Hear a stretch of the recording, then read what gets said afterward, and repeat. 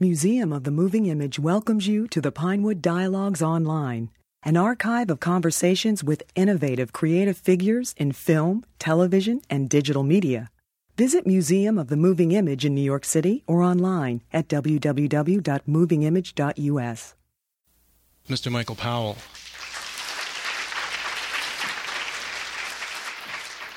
Does it work? Work all right? Good. I made one or two notes, but I hope I won't need them. Making film is an art. And so, if you want to make good films, you have to trust one another. This is sometimes, in fact, frequently forgotten in the progress of the film industry. And really, since the time I came in the 20s, and the time I should be going out very shortly,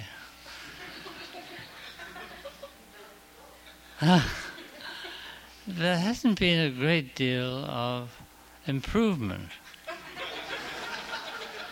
There have been wonderful things done, and somehow it goes back like a wave and starts all over again.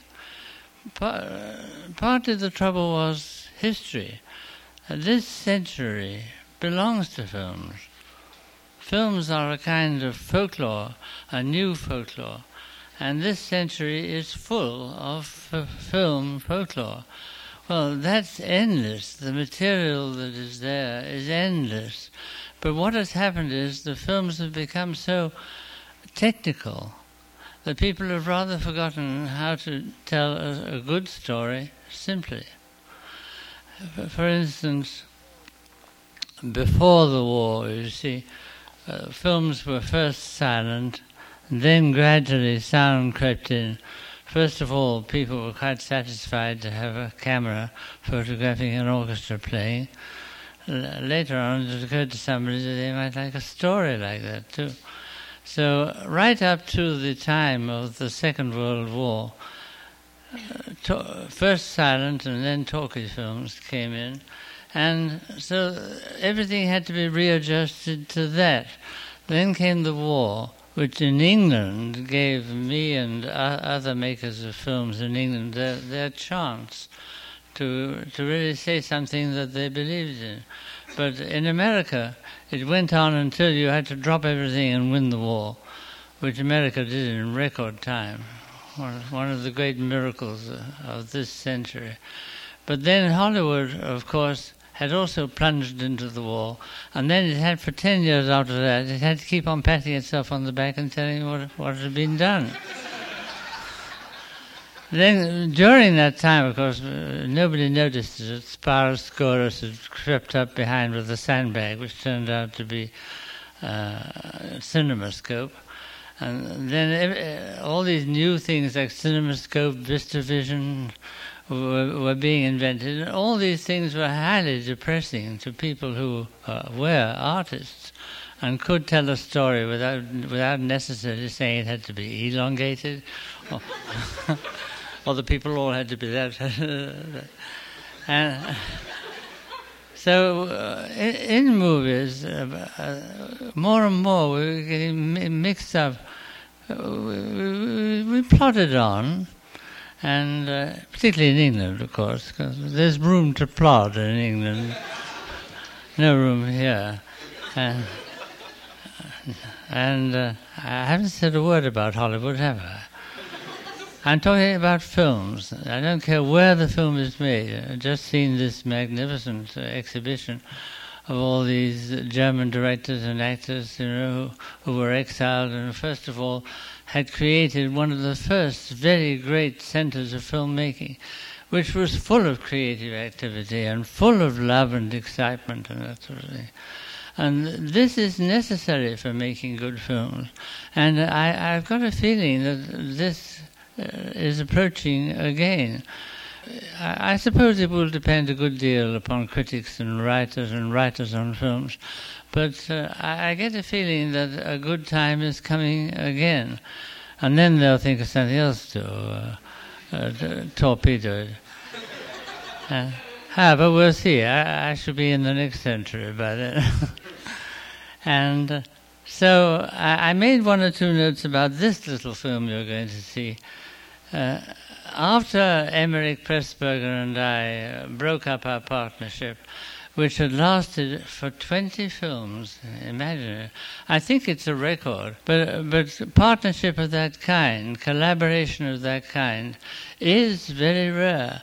And of course, one of the reasons that has held films back, because to collaborate properly with your partner, first of all, you have to be very generous, and second, you have to be very jealous. You conquer the jealousy, and then you can be generous. So I worked with Emmerich Pressburger, who was a Hungarian Jew and a wonderful man, and a born dramatic writer. And Alex Korda brought us together, and as soon as I heard him expound on The Spy in Black, take an awful script, turn it inside out, explain what was wrong with it, drop about half the story, because there was far too much story. You can't have too much story. And I thought to myself, this is the man I've been looking for. And so after that we made, literally, count them, 20 films together. But then, gradually, various reasons, domestic reasons, some of them, love, hate, gradually we drifted apart and we decided, we never quarreled, we decided not to make any more films together, which of course was silly anyway, because we did. But we didn't make them any longer as a team, a creative team, and so sometimes the love was lacking, and I can assure you that love is essential in making a film. In this little film here,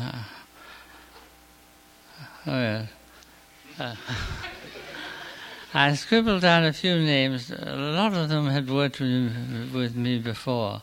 But first of all, of course, comes the writer. Leo Marx had never had a feature film made before. He was a remarkable little demon. His father had a very famous bookshop in Charing Cross Road.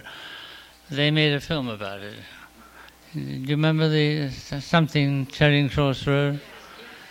Well, that was his father, and he's furious about that because he didn't make any money out of it. But he was sent on to me by another producer. You see, friendship, love. This chap too was called Danny Angel. It was a very good name, and so I looked on him as my guardian angel because he said, "Have a look at this fellow. I know you're looking for somebody now that you and Emmerich are no longer together." And he's been doing some work for us on codes. I think it was a story about the French underground and the war. Virginia McKenna, Carve Her Name with Pride, or some ridiculous title like that. Anyway, he said, see this man because he's crazy and so are you, and you might get on. So, duly, Leo Marx turned up at my apartment, smoking a cigar, just taken the band off it, and looking very like a code himself. He was very dark and secretive, and spoke very gently like that. He still does. If you talk to him on the telephone, it's like that. And so we discussed several ideas. He wanted to make a double agent story, naturally, because he'd been head of a coding department all through the war, and he knew an awful lot of very good and very dirty stories. And I said, I'm not interested in Secret Service and codes and this sort of thing. What about a film about Freud? Because by now I'd sized him up, you know. And so we worked on that for a couple of weeks, conferencing, and suddenly we heard John Huston had announced that he was going to make a film about Freud. What on earth John was up to, I can't imagine. Anyway, he did make it. Let's pass over there. And I had to find a new one. And by this time, Leo Marx had been watching me for some time at various meetings and with other people. And this morning he said to me, "Mr. Powell, how would you like to make a film about a young man who photographs the women he kills?" I said, "Oh, yes." I said, "That's me." It's a great idea, let's go. He said, "Well, how do we go about it, Mr. Powell?" I said, "Well, you've probably got the idea in your head now. Why don't you come on twice a week and bring me what you've written. We'll go over it and talk about it and evolve the script that way together. And you'll write without me bothering you in the room. And that should work." So that's what we did. Every evening at 9 o'clock, he would turn up twice a week at my apartment, smoking this new cigar, and I think he wore a hat too, and always very formal, and always with very good ideas and very good stuff.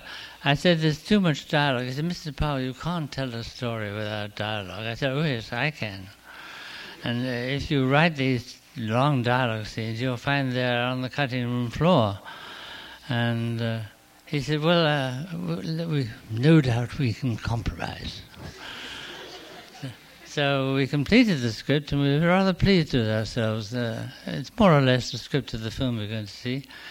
And I took it to Anglo Amalgamated, a little firm run delightfully by two delightful fellows called Nat Cohen and Stuart Levy.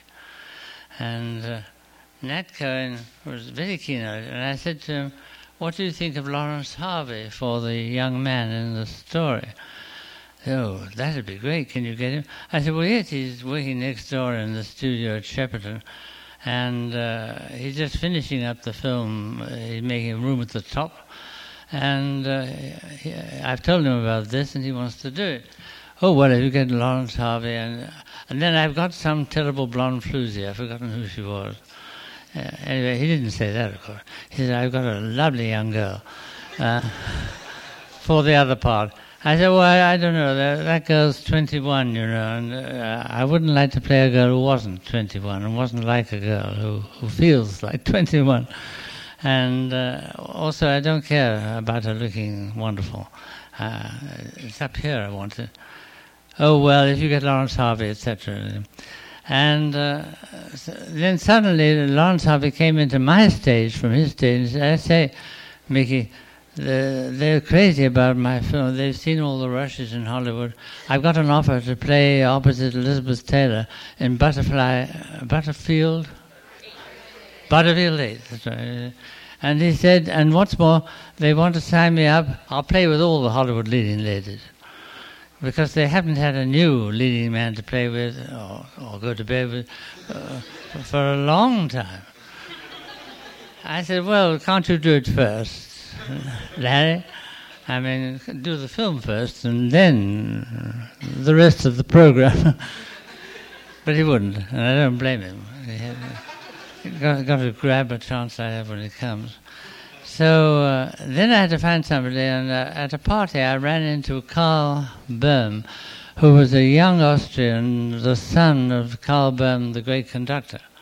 And he wanted to be a conductor too, but of course his father didn't like that idea very much. And so he was thinking of turning actor. And I had seen him in a big film in Austria called Sissi, S-I-S-S-I. And then there was Sissi Empress. Did any of you ever see it? You heard of it? Anyway, you ought to dig out some stuff on it. And yes, Alain Delon was in it too. I remember seeing the film, and people in England never see foreign films, so they didn't know about it. So I said to Nat Cohen, he said, "Everything going all right?" I said, "Oh, everything's going splendidly." "Oh, by the way, Lawrence Harvey can't be in the film. Well, I've got Karl-Heinz Böhm instead." He said, "Who?" I said, "Karl-Heinz Böhm." He wasn't pleased about that at all. And I said, "Well, he's very good, very sensitive. I'm sure he can play the part. And what's more, he understands the part. And I like him, and he likes me." And got over that hurdle for a bit. But everything went on like this for a long time. They always had a reason for not letting us play together. And if we're not playing together, how the hell are we going to make a good film? And, for instance, Otto Heller was one of the great cameramen, and I'd always wanted to work with him. He shot this film. And Jerry Turpin was his operator. Now, one thing you must remember if you're ever going to make a film yourself, an operator's job is to keep the actor and keep the story as right as the middle of the picture. If not in the middle, at least as close up as you possibly can. And this boy, Jerry Turpin, was a genius at it. He would follow the story right into the mouth of the actor and out the other side. No question of the camera staying here and the actor moving around. If the actor moved, the camera was ahead of him. He was a genius. And Otto Heller was one of the great old men of the cinema. He'd been a producer in the silent days. He and Annie Andra, who played the blonde girl in Hitchcock's Blackmail, the first English talkie, they had a company together. Annie Andra was a charming girl, lovely blonde, like Hitchcock loved all his life. And she was a beautiful girl. And she was Czech, I think. It must have been Czech. Ondrakova, that's it. She was Czech. It didn't matter in those days what you were, of course, and it doesn't matter today, does it? But you'd think the way people talk, it does. Is that too complicated? No, not sure. Not sure. Anyway, I had this wonderful operator and this wonderful cameraman who understood exactly what to leave out. That's the great secret in making films. You've got everything there, then leave most of it out. And, there were several more people. Brian Easdale, who did the music for the Red Shoes, and also he did Black Narcissus, which I understand you've seen recently. Wonderful composer. He said, piano all the way through. It must be piano because of the camera and the projector all the time turning, and I can do that with the piano. So he did it with the piano. I said, well, at the end I want a bang-up finish. He said, you want a bang-up finish? He said, a real old bang-up finish, full orchestra and everything. Oh, fine. So he was in. And the point is that this film was good because we all loved doing it, and we all understood what the other one wanted, and we all cared what the other one wanted. And I can assure you that is very rare in the film business. I mean, even when Martin Scorsese, who I think is a great friend of mine, who I think is a great director and gets the right sort of people around him, he can't always get that, that time and that feeling and the assurance that all the people around him are loving him and knowing exactly what he's trying to get. And I'll talk about that afterwards. How about the film, huh?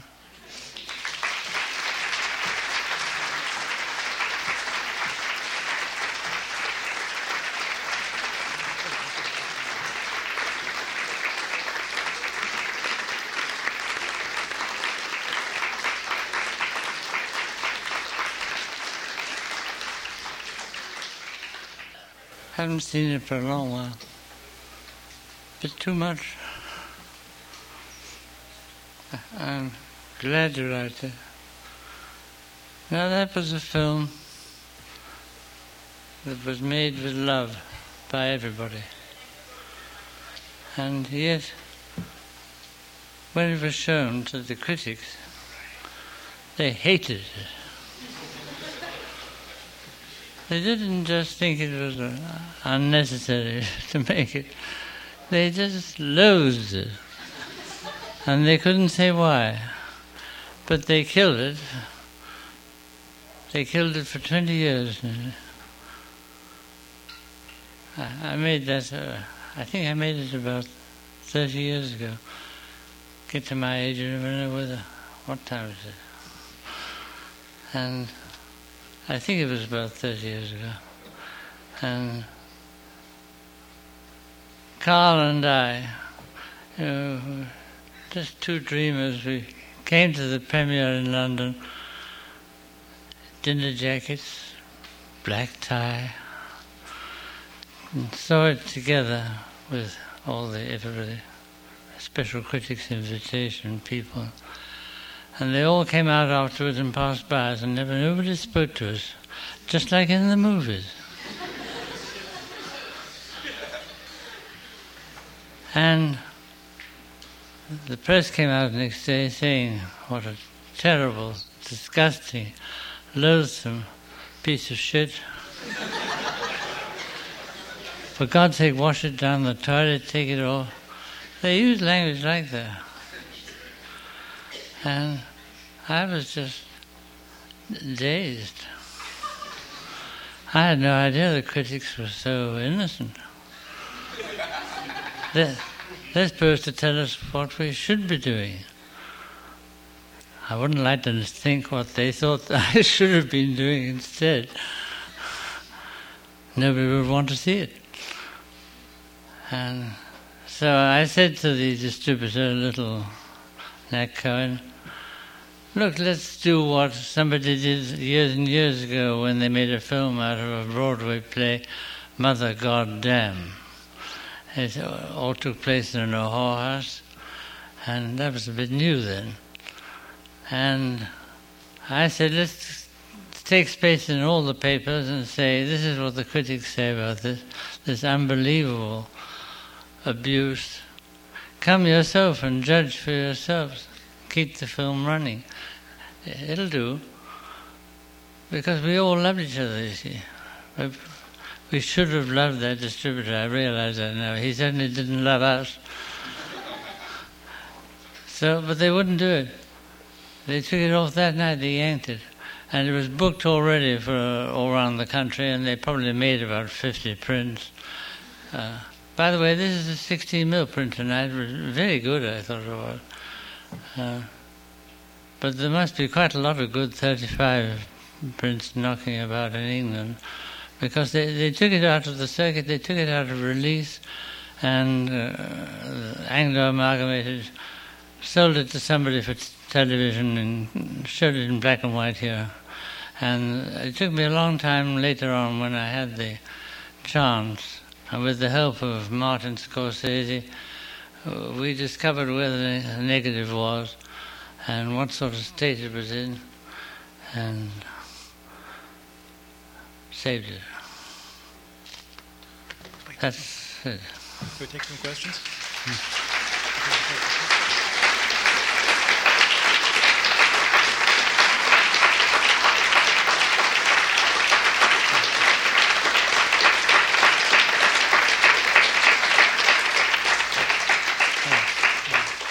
Are there any questions? Yes? Was that your voice reading from his father's book?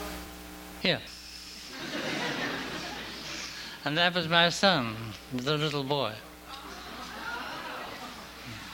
You see, I thought, well, pretty far out for say to somebody what we were casting for, and my son thought it was great fun. Which is the only way to do it, really. Only way to do any horror film, I think. In how many of your films did Moira Shearer appear? Well, she was in Tales of Hoffman, of course, wonderful in that. We just got a new colour print on it, a new colour neg in England. And you'll be seeing it here, I think, fairly soon.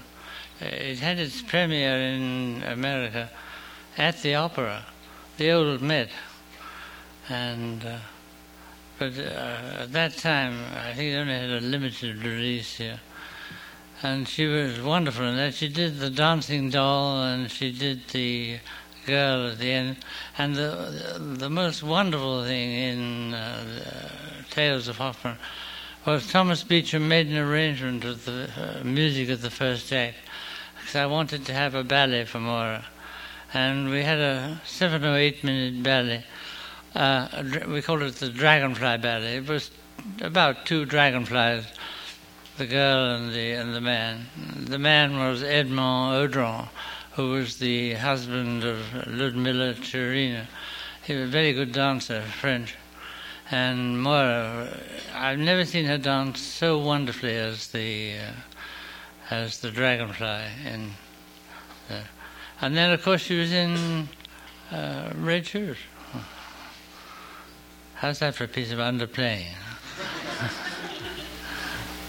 Is there any chance they'll ever release a 35mm print of Manner of Life and Death or Stairway to Heaven?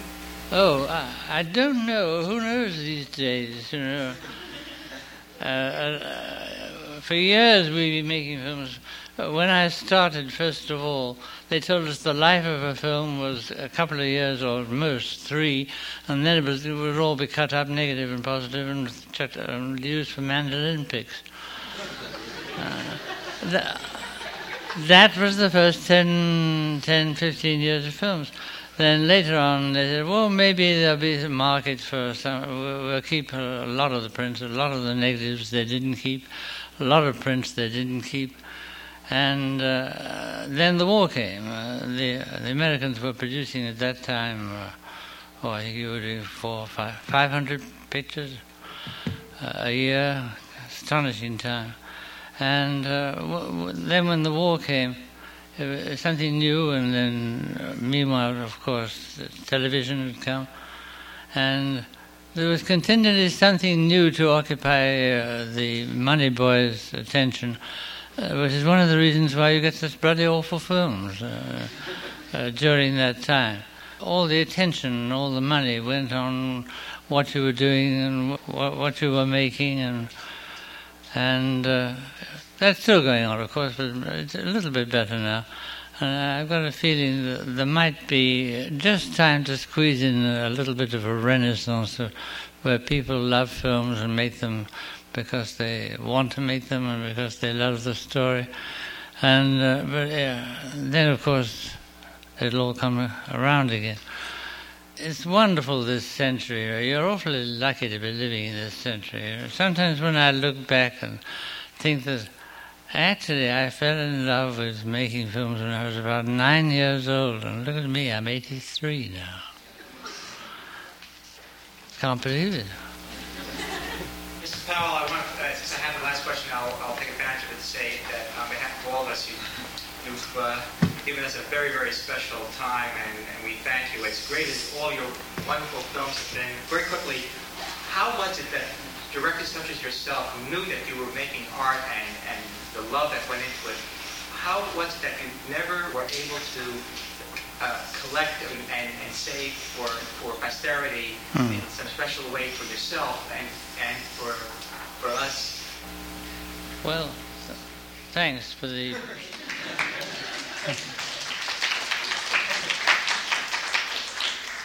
We have done a good deal about it. You see, I came in at just the right time, and I knew this was the art for me. I knew this was the life for me. And as I can't make films anymore, I'm writing about them. And I published the first volume of my autobiography. The idea is to show what happens to somebody who's devoted entirely to this new art. And in the end, I hope it'll be 3 volume. The second volume I'm just finishing now, and I've already written the last chapter.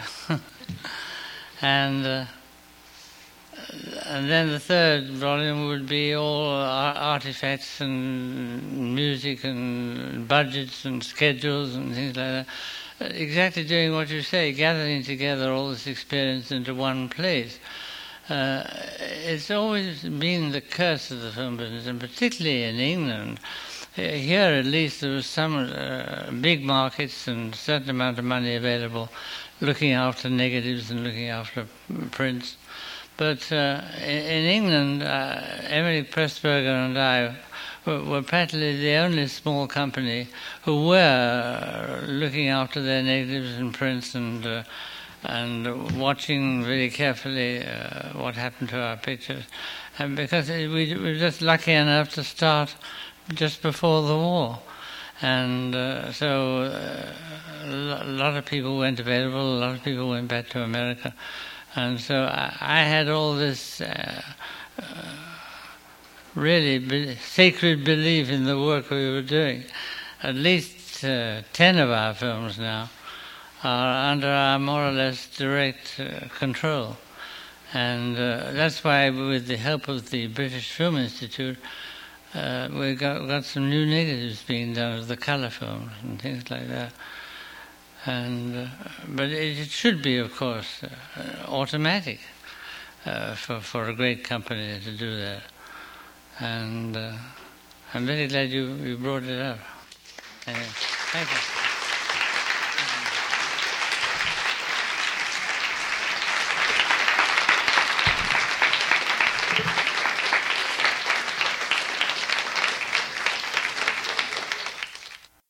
Thank you for listening. The Pinewood Dialogues at Museum of the Moving Image are made possible by generous support from the Pannonia Foundation. To learn more about the museum, visit www.movingimage.us.